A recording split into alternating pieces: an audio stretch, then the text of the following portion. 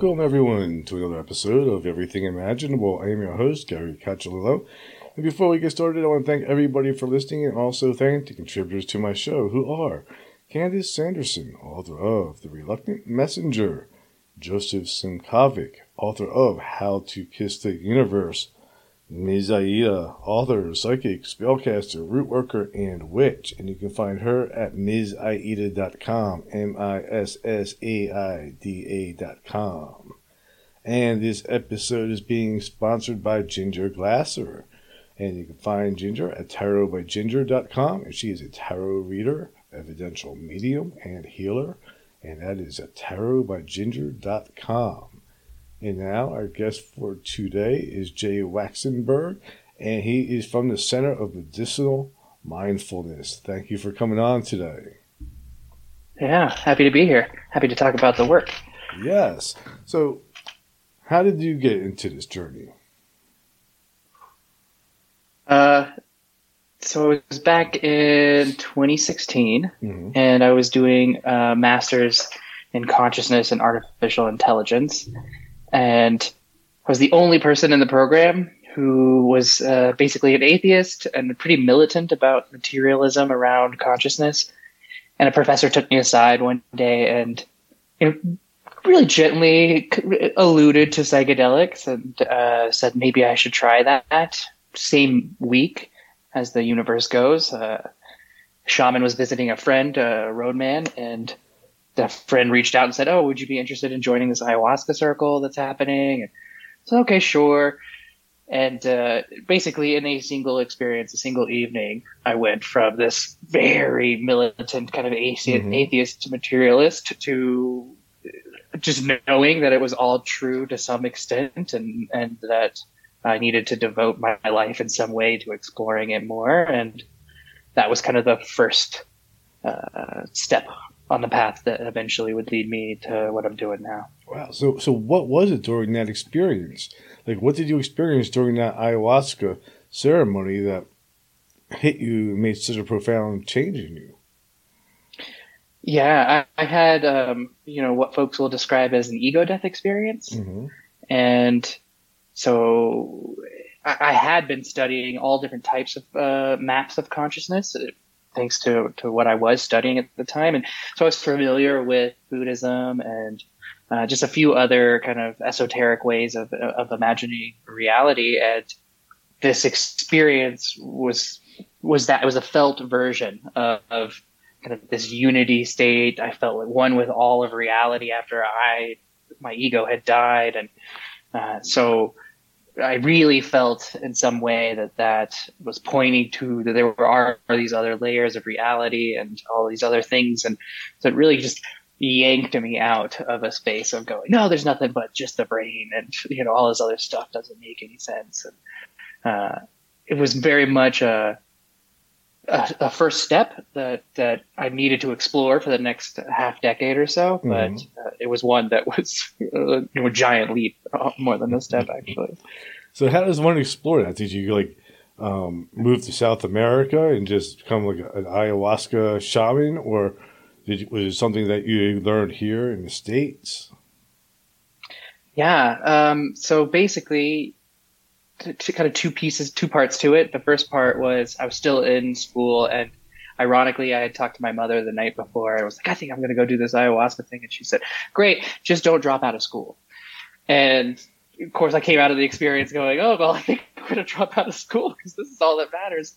And I knew I had told her that. And so I reached out to almost 100 professors, everybody I had taken through undergrad and into my graduate work, and said, okay, I want to study psychedelics and spirituality. And basically, no one was okay with that except for a single professor who wrote me back and was like, did you have an experience? And, let's talk about it. And he kind of mentored me for the next year, and I changed into a different program and basically was studying the mystical experience, but using the lens of psychedelics.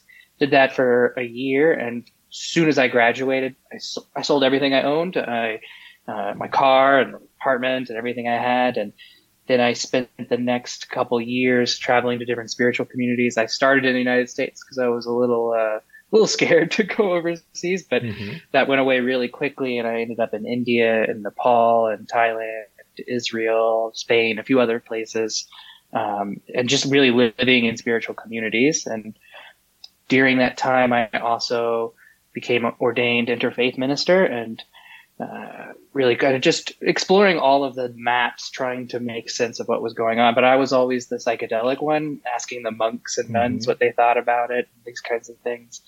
And once I was done with that phase, ended up here in Colorado. There was a school called Psychedelic Sitter School, which I'm a training program director of now. Did all of their trainings and kind of comboed the two modalities together. Wow. So during your journeys, like I know, like one of the things I think is common, like too, is like, or the people, some is coming into light now. Really, I think like when I was younger, it wasn't talked about, but about shamans, the use of plant medicines with shamans. Like the only books out there were on it were like the Don Juan books. Mm-hmm. But that was pretty much it. That was all the information you could really find on it, and whether that stuff was actually accurate or not, I don't know. I mean, there's definitely some good nuggets of wisdom in those books for sure. But that was it, and I don't think people realize how these plant medicines really have been with us for like 3,000 years or more. Mm-hmm. Yeah, I mean, some books now that are out, and I feel like I caught it at just the perfect time. My family, when I first said this, just like the professors all said no, but one said yes. Mm-hmm. And all my family, when I sold everything and was like, oh, I'm going to go to India and study psychedelics and spirituality, and everybody laughed at me. But Michael Pollan's book came out, and I think really shifted the cultural understanding that these things were lost to our particular culture, Western civilization, but had been around everywhere else. And books like The Immortality Key now are talking about Christian kind of roots that are, embedded into the psychedelic space. And so now I think our culture is recognizing that some of these other indigenous cultures had held on to something that we lost. Mm-hmm.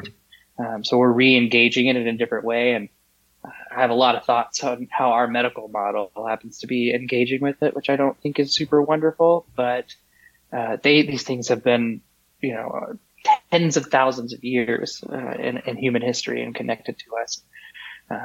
We're now rediscovering that for ourselves, even though other folks around the world have known it the whole time. It's really, really fascinating. What do you think happened? Why do you think we lost touch with our connection to these plant medicines? That is a good, big question. I know.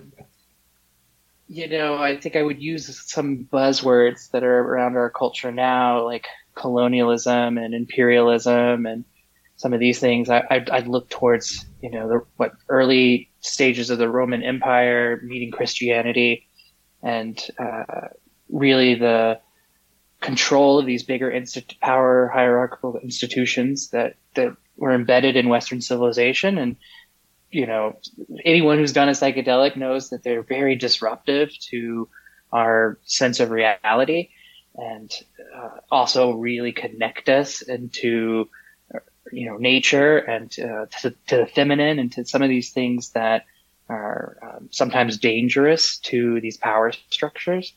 And so over time, mm-hmm. This kind of, they just stamped it out everywhere. I believe folks like Celtic traditions and Norse traditions and all of the pagan kind of elements in Western Europe were using some kind of plant-based rituals, whether they were all psychedelic or not. It's a totally different topic, but those were all stamped out in that same kind of wave of trying to dominate the human consciousness. And same thing happened then when we crossed the Atlantic and did the same thing to the indigenous folks that were here before us. Why do you think this resurgence is happening now?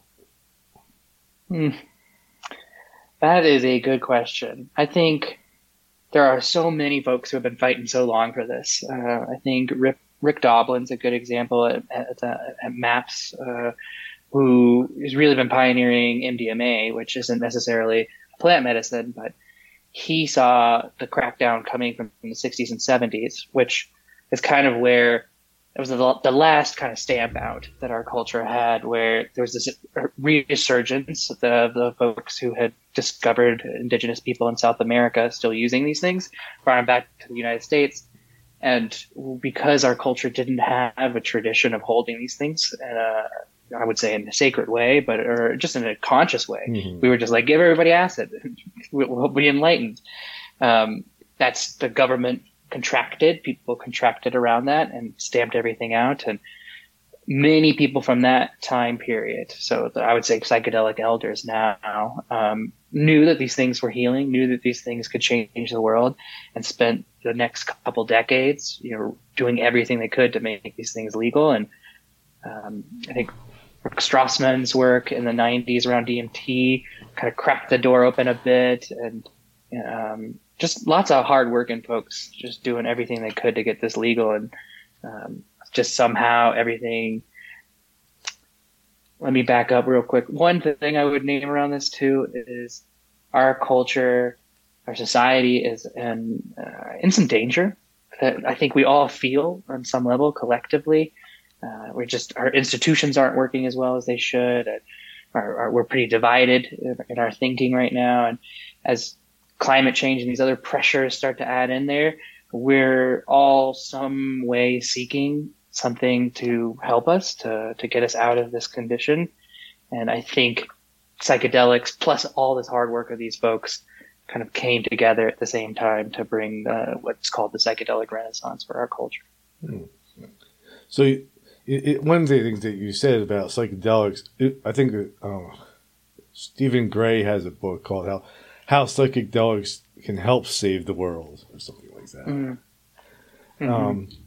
And so, but this all sort of does go back to consciousness, though, and realizing that the reality that we're experiencing through just the five senses is only a piece of reality, and that when you use a psychedelic or meditation or any other ways where even like no matter what you do to try to explore reality, you're always going to find that there is more than what you're experiencing with the five senses. Yeah. And I think like psychedelics definitely just breaks that shell. Oh yeah. I think I had witnessed a conversation, a video of Terence McKenna and Ram Dass, both who I highly respect, and I got to spend some time studying with Ram Dass at one point. Cool. Yeah, and in that conversation, they were both kind of pointing to this of like, something's not well with our culture. We're unwell, and Ram Dass is talking about meditation and yoga and these things, and Terence McKenna's basically point blank just asking, like, do you think we have time for that? Do we have time for everybody to go spend a few years in the ashram or in the temple? And, I'm with Terence McKenna in that I don't think we do. I don't think most folks today in our culture have the capacity or the time to devote to cultivate meditation for the years that it takes to really reach some of these expanded states of consciousness. Whereas you can give them, 3.5 grams of mushrooms and it's going to take them to that space. They don't get to stay there, but they get a taste of it. And that in itself expands consciousness. And I've seen it over and over again in folks who just immediately will realign most of the values in their life, just from, one or two experiences. Right. At the very least, I think it awakens the seeker inside of us. Yes. And once that seeker becomes awake, anything is possible. But you're right.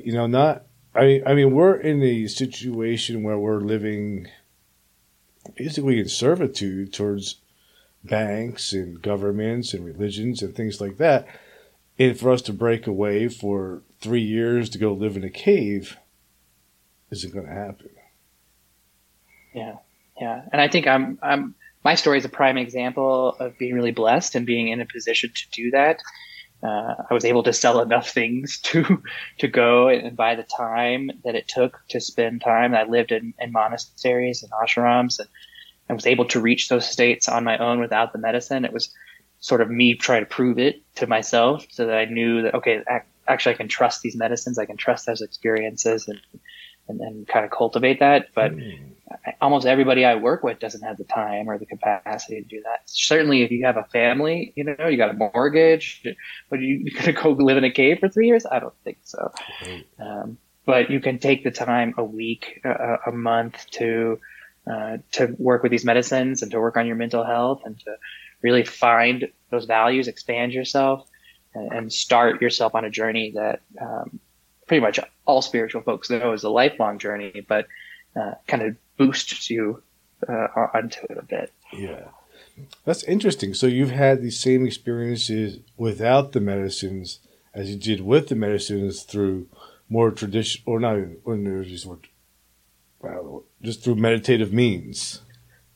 Yes. Yeah. I think for me, I did 3 silent retreats back to back. And somewhere around the second one, halfway through the second one, I had an experience that was roughly equivalent to some of my psychedelic experiences. And I remember like coming out of that and just go, well, okay, it's real. Like the meditation is just as real as the psychedelics. And that means the psychedelics were real. And I also found living in Nepal in a monastery there, most of the Western monks and nuns had come over in the 60s and 70s and had all experienced LSD or mushrooms at some point. And that's what put them on the path. And I always find that just quite funny that they put it away and often look down upon that as just not a valid spiritual path, even though it was the thing that kick-started their spiritual path. That is unusual. It is weird. But we were raised with that, the drugs had that stigma. Yeah. Just say no, DARE program, all of that. Yeah, especially when Nancy and Ronald Reagan came along. And it really became demonized. So one of the things I've noticed, too, on the website is that you consider cannabis a psychedelic. Mm-hmm. Yeah. Is it, like in what way is cannabis a psychedelic? Yeah, so we like to, there's a few names we like to throw around this, but it's a somatic psychedelic, I would say, and it also gives you a lot of agency and control. I'm a stoner. I think I can safely say that, used cannabis all through college and afterwards, and I never had any psychedelic experiences like most folks that use cannabis. It's available to more than 65 million Americans at this point. But most folks will, roll a joint and hang out on their couch or, watch a sunset or something. And it's a beautiful experience, but it isn't psychedelic. And that is kind of because it just has a lot of agency with it. And so what we'll do with folks is have them lay down just like a normal psychedelic session, put on some eye shades. We'll play some music for them after they've imbibed a certain amount of cannabis. We work with particular blends, so we combo different strains together to kind of create this effect. And then it is very psychedelic. People have these visions and they see things and they feel things in their body. And I think I, like most, was like, is that really a psychedelic? I went to my first training through our program, which we use cannabis as the training tool all the way through, thinking, okay, I'm just going to do this to learn the skills so that I can work with psilocybin or something else, and had these profound visionary experiences. And it just shifted my way of viewing it. And when I was going through my training, I practiced with my friends who are all stoners as well, and people who use concentrate on a regular basis. Every one of them had experiences. And so after a certain time, I just became a believer. I was like, okay, well, if it's working every time that I do it with other folks and every time that I do it in this way, then it certainly has to be that. And the research hasn't yet come out around this, but we've conducted some of our own studies, and everything that we're finding is pointing towards the fact that this is a psychedelic. that it creates visionary experiences, that it helps people feel into their body in a different way, into their emotions in a different way, and can be just as profound as these other medicines. What strains work the best? Well, we like to create a blend which is 1/3 sativa, 1/3 indica, and 1/3 hybrid. These things kind of balance each other out. If folks are familiar with cannabis, the sativa is a little racy, gives you a little bit more energy, a little more focus. Indica is a little more down into the body, a little slower, helps people sleep sometimes, these kinds of things. So when you combo them together, they balance each other out and kind of take the best qualities from each. We have some relationships with the dispensaries here in Boulder, Colorado, and we have cannabis specialists who will meet our clients and help create the strains that are available at the time to create the perfect blend. And this, I think, is one of the kind of beautiful pieces of being able to work with cannabis and having it been legal long enough that people have developed these strains and the different plants. I can't remember the name, the words escaping me, but people have just worked with these plants long enough now that they're pulling out these qualities. And often I'll joke with my older clients, it's like, this isn't the weed that you used to smoke.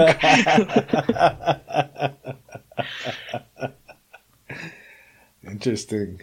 Can people do that on their own? Can like a person, create their own blend and then put on a blindfold and some music and Absolutely.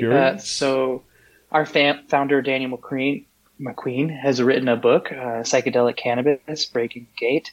And that, I think, is all you really need. It's a wonderful manual. It tells folks how to do this step by step. And I, find that cannabis in particular is such a safe medicine that this is something you can 100% do on your own. The only kind of caveat I would add there is if somebody has a lot of trauma, like if you know your life and you know that you've had a lot of really difficult experiences and it's hard to kind of deal with those things, that it might be good to have a guide with you and to work with somebody that knows how to process trauma and sequence it in the correct ways so that you don't necessarily get overwhelmed from an experience like this, which is really going to help you feel into all of these things. And like all of the other psychedelics, are comboed with the plant intelligence and our own kind of inner healing. It's going to take you right to what needs to be seen, what needs to be healed. And that can be overwhelming sometimes for folks, but I certainly think this medicine is safe to do on your own, and just a slight little bit of guidance from a book or do something like that will take you there. Do you think that or have you does cannabis have its own spirit, its own soul, its own awareness, its own consciousness? Do you think that the plant is aware that it's actually helping people? I do, yes. My background, like I mentioned here, is as an interfaith minister, has really all been built around these medicines. That's what started me on this path. And certainly the shamanic cultures, the indigenous folks that are lineage keepers with specific medicines will tell you, like, these medicines have spirits. Over time, I've learned to kind of trust those spirits and to feel the differences between them. I think we talk about cannabis being this kind of shape shifter, and in a feminine voice, we say she's a bit of a shape shifter and can mimic some of these other experiences for folks. And I genuinely think that the plant knows that we're using it for healing. Whether that is the average human in America right now who's maybe just struggling and just wants to feel good, and that's what cannabis can provide them. Whether that's somebody that's a chronic pain sufferer and just needs some relief from that, or somebody who's going to go try to have one of these visionary experiences. I truly believe that the medicine, that cannabis knows that we're using it in this way and wants us to use it in this way. Mm-hmm.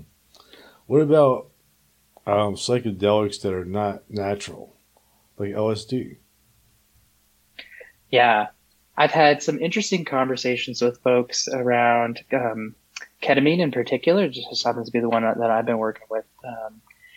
where I would say more lineage keepers, folks who are in indigenous communities who have spoken to me about it, will say something along the lines of, it has a spirit, but it's a very baby, like a newborn spirit, something that hasn't been around long enough. And so the more that we use these things, the more that we interact with them, the more that they will kind of come alive and have their own spirit.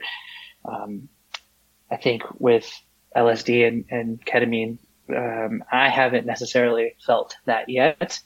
And I think it's because it's just, we haven't been using it long enough. Mm-hmm. I would imagine, and this is just me going far out into my thoughts, but I would imagine something like MDMA and LSD would be the first ones, because we've been using them since the 60s in very similar ways for folks over and over and over and over again. And I think if a spirit's going to appear in one of those medicines, it'll be one of those two. Yeah. One of the things too, and I think, when I think about that, there's also sort of an interaction between us and the spirit. In a way, a person's use and a person's, respect or whatever it is, I can't think of the word right now, for that chemical develops over time. We kind of create a spirit for it. Yeah. So I think, like in Hindu culture, for instance, you can basically create a god for anything, and it's very welcomed within that culture. And somebody like Aldous Huxley wrote a lot about this in the late 60s, early 70s, and really was kind of trying to allude to this idea that there's an energetic feedback loop, and the more that we put into that loop, the more that comes back to us. And so, like, the things that are more ancient that we've been working with for a long time have these stronger kind of entities. And as somebody who's just really started working with psilocybin with others now, since it legalized here in Colorado, I've heard it from my team. I've witnessed it. Like, these things have some kind of entity in that space, some kind of thing that is interacting with us back. And that's just because we've been using mushrooms for so long, so that there's some kind of loop, some kind of energetic process that has been initiated and has been going on for quite some time. What do you think the trajectory is for the legalization of psilocybin nationally or federal level of it? I think it's coming because it's almost undeniable, and I kind of believe what we've done here in Colorado, decriminate everything and all natural medicines, and the Natural Medicines Health Act is similar to when Colorado legalized recreational cannabis, and that it will kind of domino effect around. Oregon also legalized before us, but they haven't quite got their stuff figured out. And so I think just over time, they can't hold back the floodgates. We're so hungry for healing. We're so hungry for something that can just help us navigate the situation that our culture has found itself in, that it's going to come one way or the other. And one of the psychedelics, who knows which one, is going to pop that floodgate, and they're going to have to deschedule it. And when they do that, they'll probably reschedule most of the psychedelics. Wow. We'll see. It takes them a long time with the cannabis. I mean, cannabis is, I think, legal now in 27 states, I think, or something like that. But at a national level, they're still dragging their feet. I think cannabis was kind of the front runner, but also, as I found just working in this field, cannabis is kind of the black sheep of the medicines anyways, like even of the psychedelics. People kind of look down upon it. Many of the ayahuasca churches, for instance, ban people from using it. And so that one tried to get through, didn't get there yet. But some of these other ones that are being used to treat PTSD in very controlled studies, and every single one of them is coming back and saying, like, this is not just working, it's working better than anything we've ever used. That they can't hold back that process in the FDA. And so when one of those goes, it'll probably drag the other ones. But you think, my guess is, though, it'll probably be strictly medicinal, probably in a controlled environment, and ridiculously expensive. That's the fear, 100%. But a couple things that we really just want to happen, which is we want to take them out of Schedule 1. And basically, Schedule 1 is the government's way of saying there's nothing of benefit here. Nothing medically, nothing research-wise, nothing. We all know that that's not true for something like cannabis, or even psilocybin, things that we've been using for thousands of years. But the government's still out there saying like, no, which means that none of the cannabis folks can get insurance. None of them can get bank accounts. None of them can get federal loans, all these things like that. So just descheduling them, even if it's only in this narrow window of medical research or something like this, will move the entire field forward and will begin to protect other folks. And I think Colorado's a good example. Oregon was legalized, and it was this small, narrow window, which is why they're having some trouble getting off the ground. And then the folks here in Colorado looked at that law and said, no, let's decrim everything and give a small, narrow window. And I imagine that the kind of next iterations throughout the country will build on that, and eventually we'll get some places that will really be giving accessibility to everybody, even if the whole nation doesn't get there. Well, there is already a weird accessibility. Like on Amazon, you can buy like a bag of manure and a thing of spores and just make your own anyway. And it's legal. Yeah. Always a fun loophole on that one. So you can't actually buy it, but you can buy the stuff to grow it. Mm-hmm. Yeah. I wonder if all this will happen in my lifetime. I mean, the way it's so slow. I imagine it maybe happening like towards the end of my lifetime, which would probably be like another 20 or 30 years. Yeah, I mean, so they outlawed all these things in the 60s, 70s for a whole bunch of reasons that were not related to dangers of the medicines themselves. People fought really a long way to get there. And then late 90s is when Rick Strassman's work was published. And so from there to here, it pretty much has been the psychedelic renaissance, and it's speeding up. Mm-hmm. And certainly MDMA through the MAPS will be federally legalized soon. It sounds like Compass Pathways and a few other these big corporations will get psilocybin legalized in some capacity, probably very narrow window. But it's, you can, once you crack the door open, the door is opening. Yeah. But I don't want companies I don't doing think it. they could. That's the thing. I don't want companies to do it. I want people to do it, man. I think these medicines should belong to the people, not to a company. If it can be grown organically, like a tomato, should. That's the way it should be treated. I 100% agree, but I think the companies are the Trojan horse for us. They're the way to get the FDA to approve it. They're the way to get all of these regulations moved and everything like that.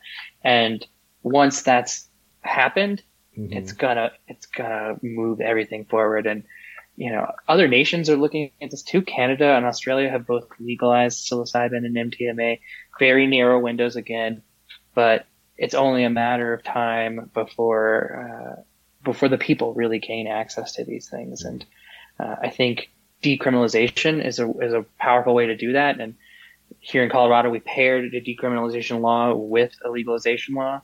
And I imagine others are looking to us and seeing that and attempting to do that. Many, many cities across the country have decriminalized these things. And that's just how you get that ball rolling. You get accessibility through basically just decriminalizing, making it so it's safe to use these things in some capacity. Yeah. And then the legal aspects will be there for our medical model that exists now. Hmm. Do you support recreational use of these also, not just medicinal? I do. I find that recreational for me mixes in with spiritual. And I found, go to a music festival with your friends and you do one of these things and tell me it's not a spiritual experience, and tell me you're not experiencing the love and community and connection with others in a way that is hard to reach without some substances or really safe containers to do that. I always want people to be safe and to research what they're doing, to know their dosages, to know the medicines, to know their bodies, to have support and to be in a proper container.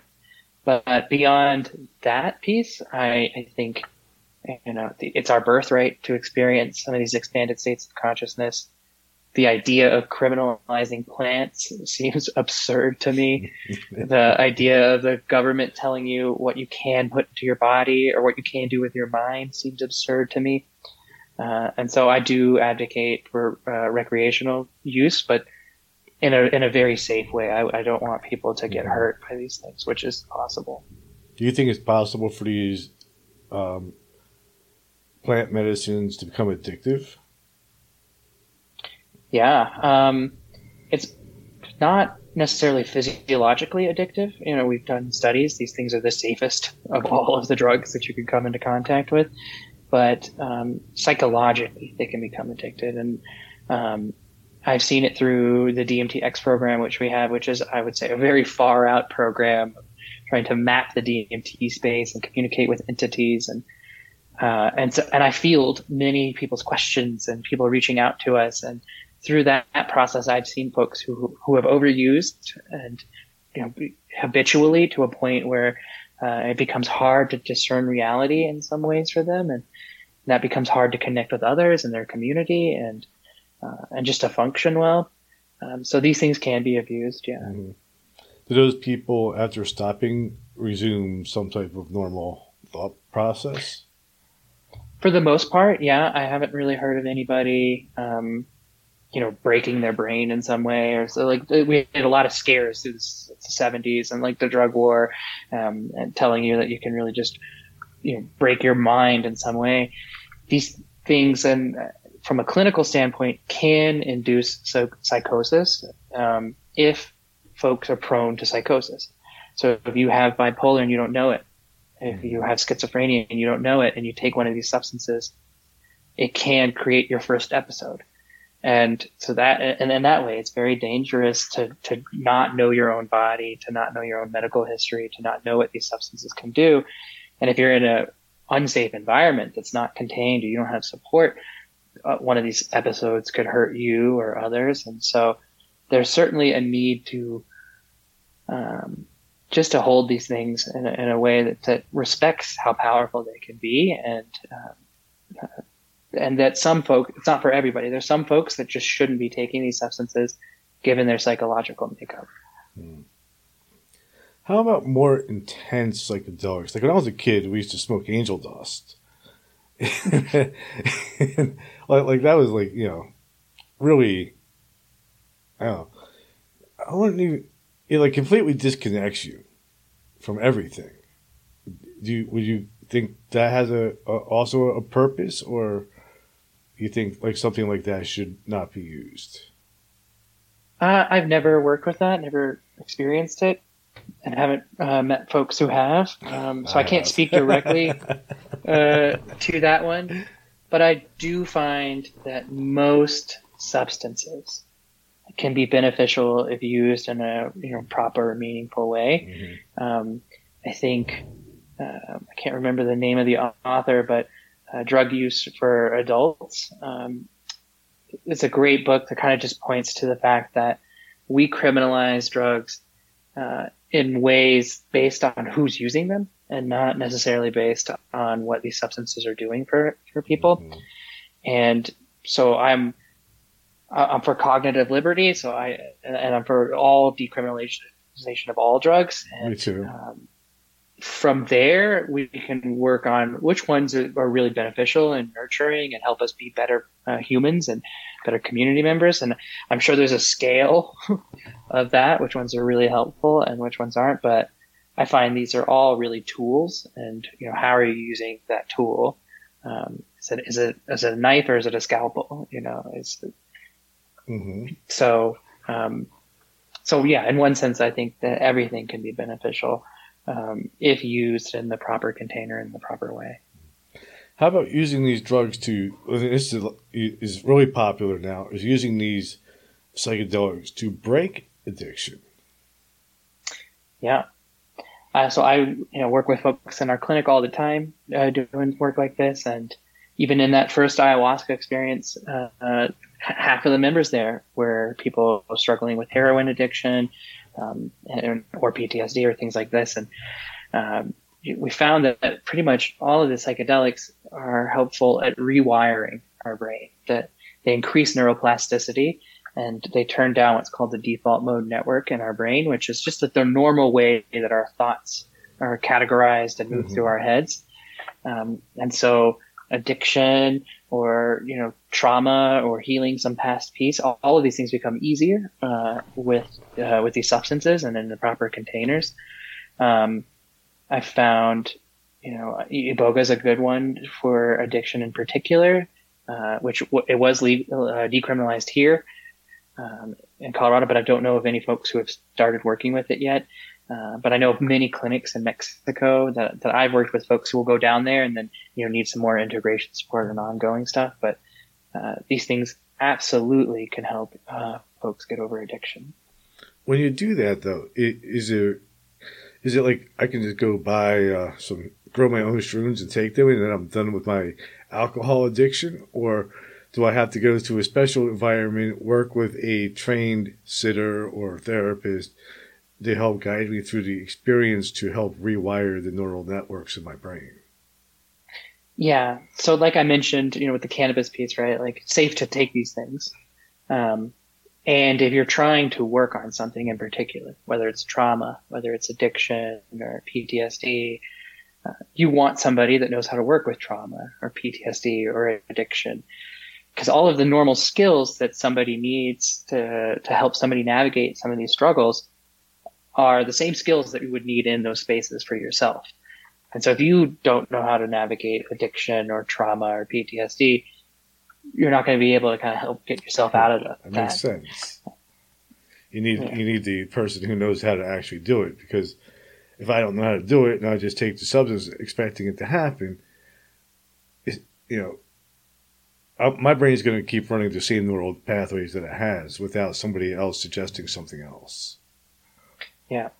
Yeah, just providing that support to know, okay, here's the next step. Here's a different way of looking at that thing. And the medicine is just going to help kind of supercharge that work. And so somebody that would take a couple years of therapy, you could do in a shorter time window with these medicines. Even, I believe, AA, the 13th step was supposed to be something around LSD.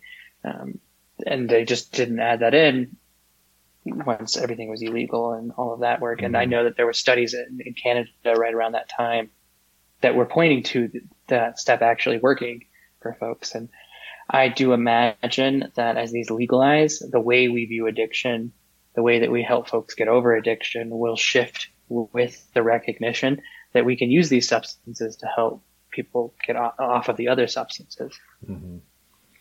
Yeah, I mean, I guess all that really causes addiction is habit. It's running the same program over and over again. And I guess when you find a program that works better, then you're going to go with that one. Yeah, I think, there's two kind of pieces to it that I really view. It's like almost all addiction is rooted in some version of trauma, some version of pain, right? Mm-hmm. Like a teacher of mine used to say, people don't come to us with their problems, they come to us with their solutions.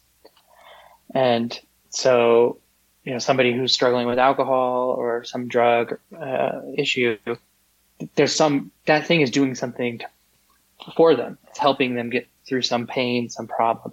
Then that becomes habituated and you're running that program. And so psychedelics gets to do both things, where it takes you to the root, it takes you back to that pain, back to that trauma, helps you resequence that and process that.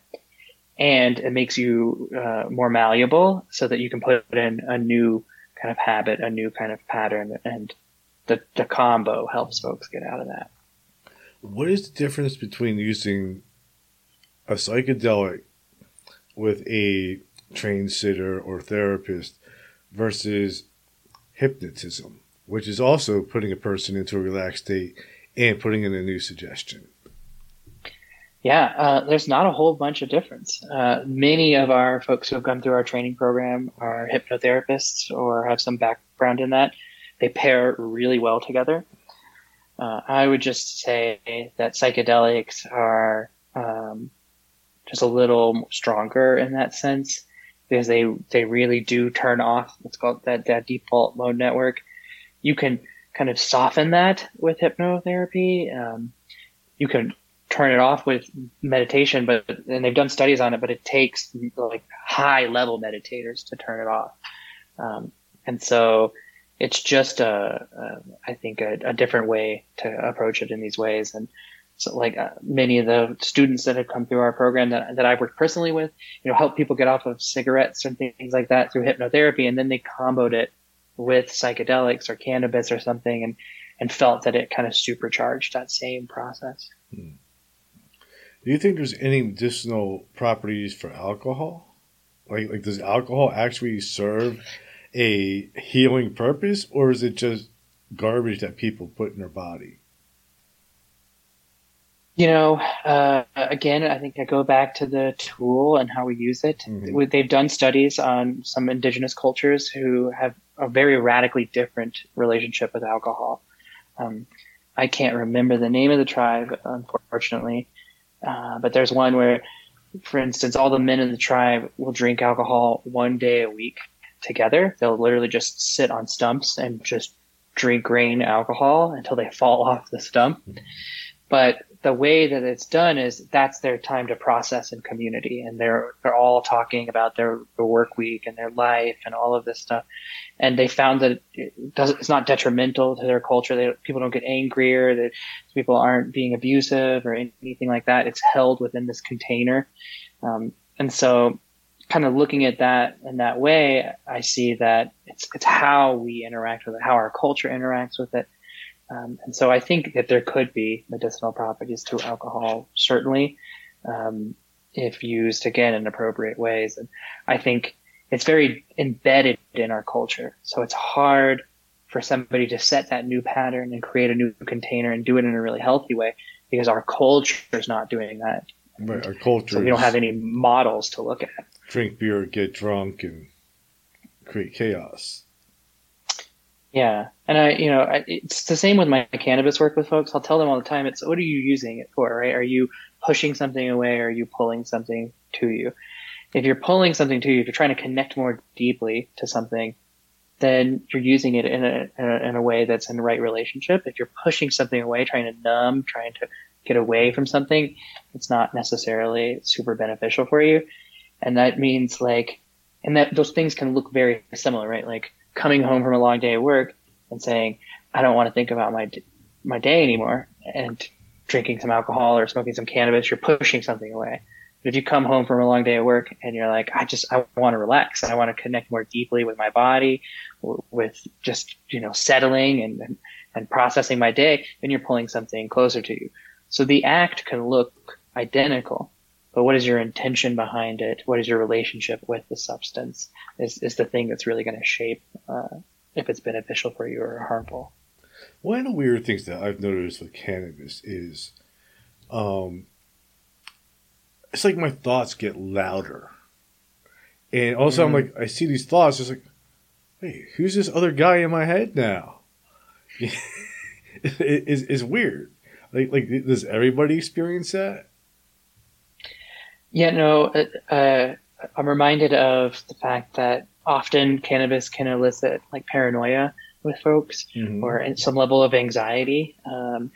And I think that's more related to what you're describing there, which is it's amplifying some thought process, some pattern in your consciousness and your awareness. And it's wanting you to pay attention to the thing.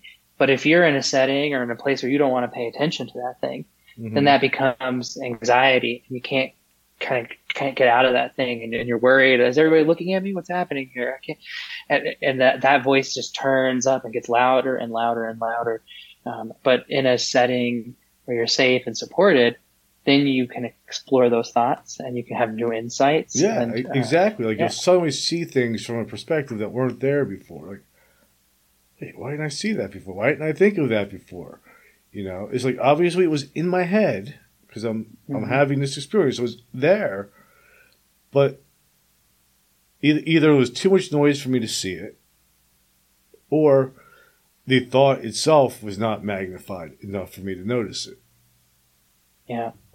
And that's where I would say something like the spirit of cannabis, right? Like cannabis is saying, hey, pay attention to this thought. This is a really cool way to look at this or think about this thing. Or here's this thing that's not going so well in your life. And I'm going to just keep flashing it at you until you do something about it. Right. Yeah.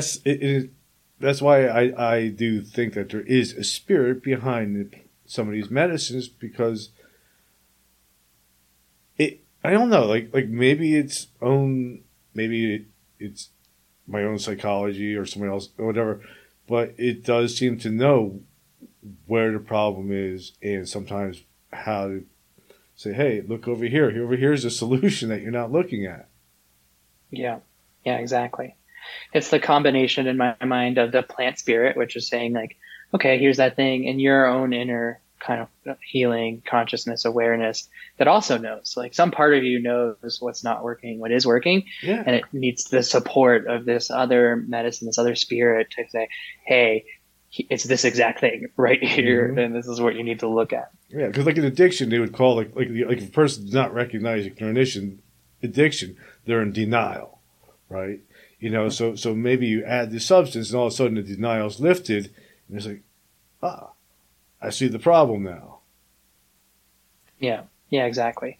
Which is why they work with addiction really well, or why they work with really pretty much the plethora of mental health conditions, because some part of us knows something's not working, and you combo that with a certain medicine at a certain time and in a safe way, and it allows you to just go right to that thing.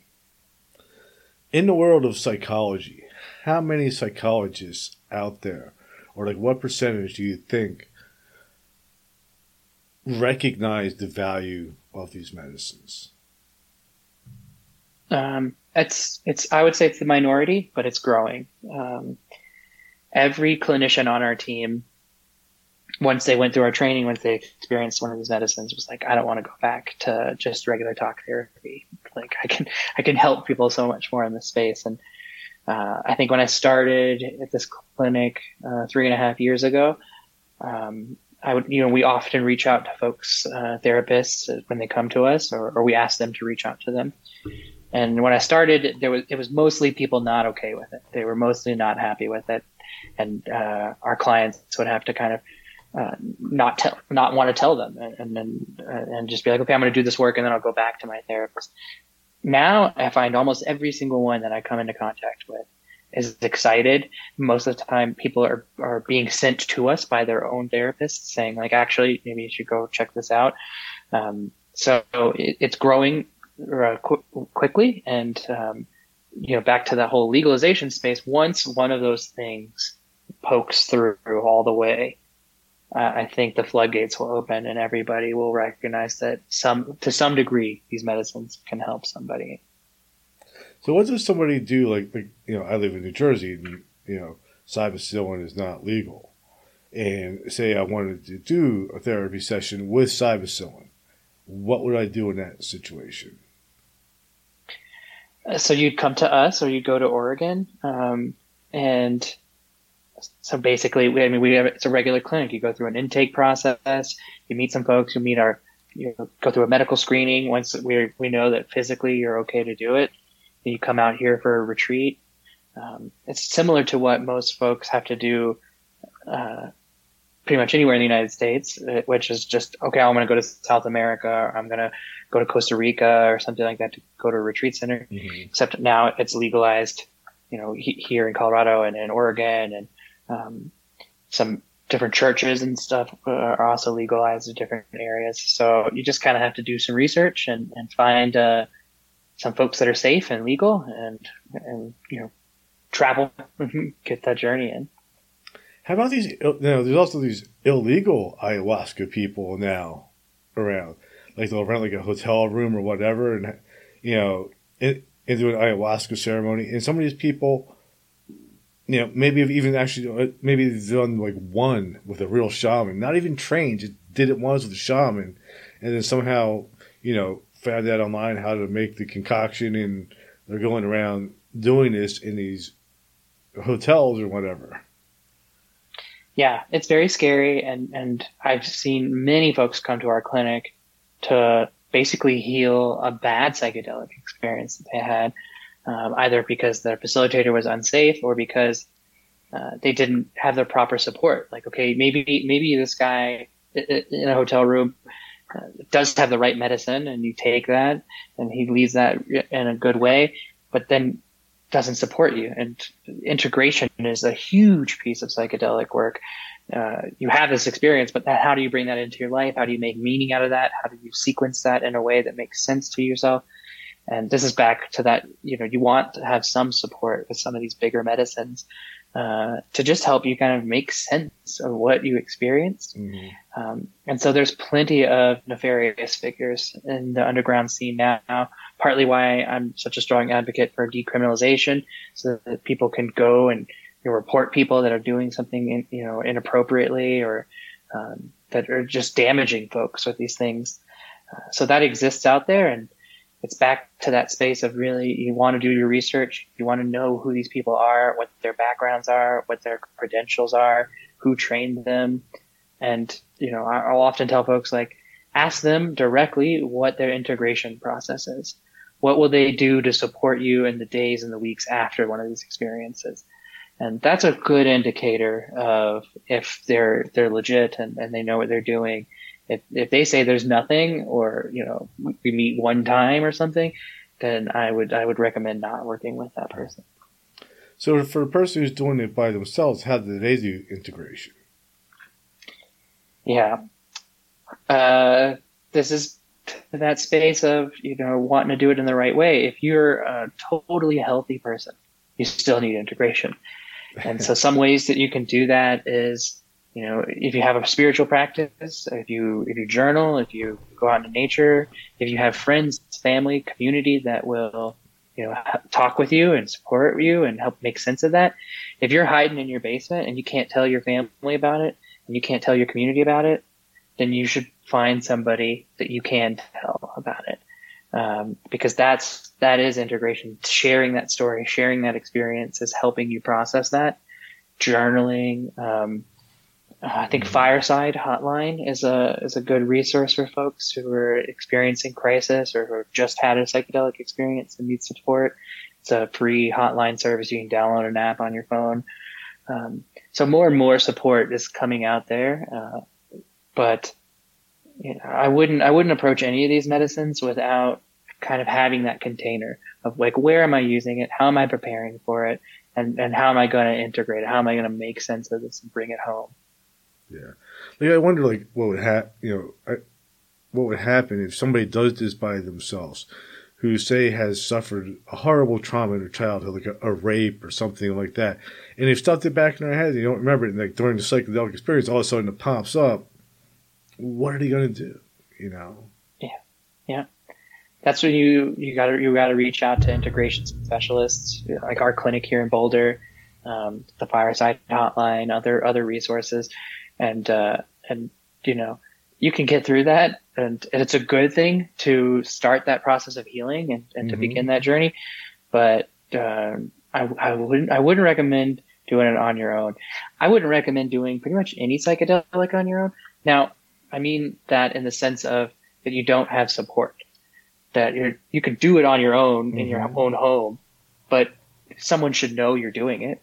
You should be able to say, like, if I don't call you in 10 hours, like, maybe come check on me, if, somebody that you can share that story with, somebody that you can bounce those ideas off. Community is really the piece. And because these things are illegal in so many parts of our country right now, so many people are isolated. And, that I think is the worst way to kind of experience these things, because you have these beautiful insights about yourself and reality, and then you have no one to help no one to hold that with you. You're holding it all on your own. And so I would also just encourage folks to find community. There's psychedelic clubs probably in almost every city in the United States. Really? They're not like doing psychedelics, but they're talking about it. They're meeting. And I would just encourage folks to find those, even if it's just online. So they would just Google Psychedelic Club New Jersey and they'll pop up? Yep. I'm sure there's a Facebook group or a Discord or something. Just, find the others. I think Timothy Leary used to say that. And I think that's so important to just have other folks kind of balance things out with these substances that are so mind expansing and can be so mystical in nature. And so just disorienting and disruptive to our normal way of understanding reality. You want to have other human beings to bounce those things off of so that you don't end up far off in reality in a way that is damaging to yourself and to the way that you move through this world. And community is the way that you can kind of hold that, because somebody's going to tell you like, hey buddy, maybe slow down on those mushrooms, or something like that. So after all your experiences, from not believing in any of the spiritual stuff to where you are now, what do you think reality is? I mean, do you think that reality is real? Do you think what we're experiencing, you and I talking right now, is a real experience? Or do you think that this is some type of dream inside of a dream? Because that's kind of how it feels like when you're on a psychedelic. It's like you're inside of a dream kind of feeling. Yeah, I think Terence McKinney used to say that these experiences are more real than real. Mm-hmm. There's some kind of level of a felt sense of reality of these experiences that feels realer than the one that we have right now. I think it's all real. And I would say the more that I've done psychedelics, the more that I've done this work with folks, the more that I don't know. When I started and I was just on my own, I had that first psychedelic experience and I was studying in college. I was like, I'm going to figure this out. Like maybe the Buddhists figured it out. Maybe the Taoists did. Somebody figured it out, The more that I've done them, the more that I've worked with them, I fall further and further away from feeling like, oh, this is it. I know what it is. Now it feels like I have no idea what it is. But the thing that I often will share with clients is that I think it's bumper stickers. It's all bumper stickers. And by that, I mean, love everybody, tell the truth, be kind, treat others the way you want to be treated. Those just bumper stickers that we've seen all through our lives, that most spiritual traditions will advocate for in some way, shape, or form. But when we're walking through our normal everyday life, you see that, okay, it's just a cute little bumper sticker. It doesn't mean anything. When you have these experiences, when you go into those spaces, they become real. They're like, oh, I should love everybody because I feel like I am everybody. Or I should tell the truth more just because that's what feels good. That's what the mushrooms said. That's what the space is. And so I hesitate to say I know, what the reality might be, but I land in a space of thinking that it really is just these bumper stickers. It's really these simple kind of truths that we've discovered for thousands of years, and we tell ourselves over and over and over again, but we forget through our normal everyday life that they're really true. What do you think would happen, or do you think this would happen if, for example, these hardcore right-wing people try to backpedal all the progress we've made and go right back into prohibition, just like they have with, done with abortion? I think it's definitely a possibility. It's the thing that keeps me up at night sometimes. It's what I'm worried about when it comes to those underground folks who are abusing people or not treating these things the proper way. It's what I worry about, particularly with our medical model around ketamine. Mm-hmm. I've seen online apps that are subscription based with ketamine. We know ketamine is addictive, and you're upselling people in subscription services. It's a recipe for abusing these things and getting folks hurt or creating another opioid kind of epidemic thing. And then the natural response from the government will be to stamp these things out and shut it down. And so I think it's certainly a possibility, and it's why the fight is definitely not over. It's just starting, and why we have to really advocate for a right relationship to these things, and for changing the laws, and for the healing that they do, and why I honor all the folks who have come before me who have worked really hard to get it to the point where I can offer these services legally. Yeah.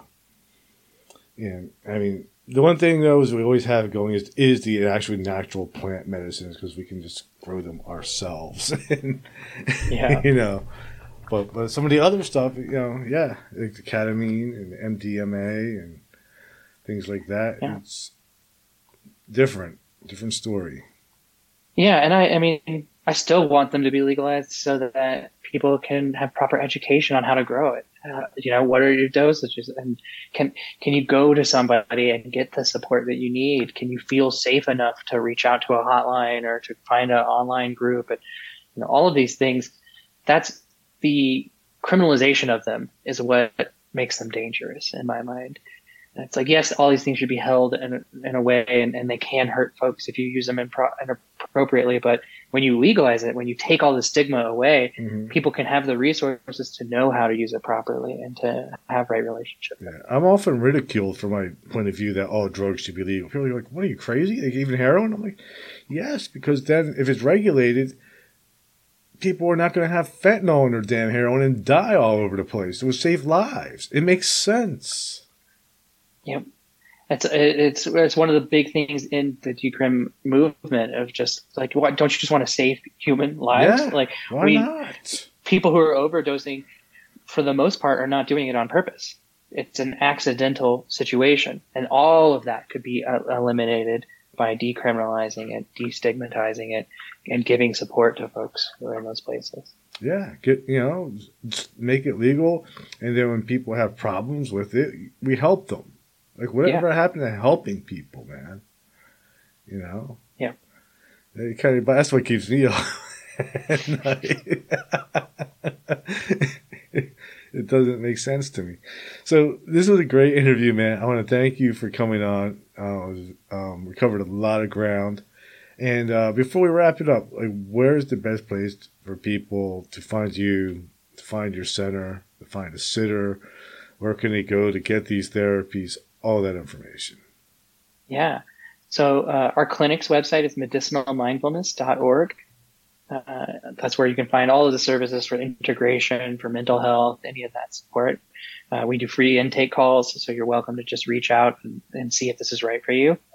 Psychedelicsitterschool.org is our training program. So if anyone's interested in helping folks heal and doing this work, they can reach out there and apply.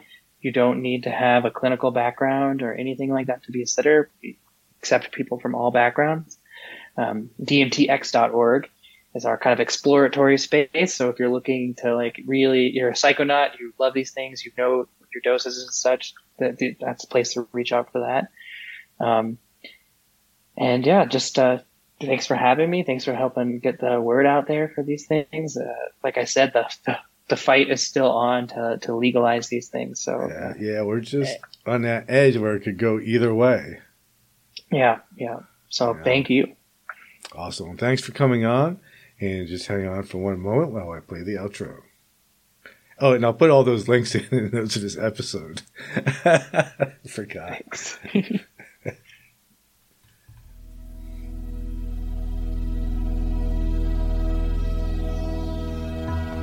Thank you for listening to Everything Imaginable. You can reach Gary at everythingimaginable2020.com or message him at everythingimaginable2020@gmail.com. He's also on Facebook, Twitter, Instagram, and LinkedIn. You can buy t-shirts, coffee mugs, and other merchandise to support the cost of producing this podcast. Click on the merchandise link at the top of this page, www.everythingimaginable2020.com. You can also buy the book Enlightenment Guaranteed. It's the only book on Zen that you'll ever need. change your life. Because remember, everything that it says was first imagined. If you loved what you listened to today, don't forget to rate, review, subscribe, and share. Again, thank you for listening to Everything Imaginable with Gary Cochilio.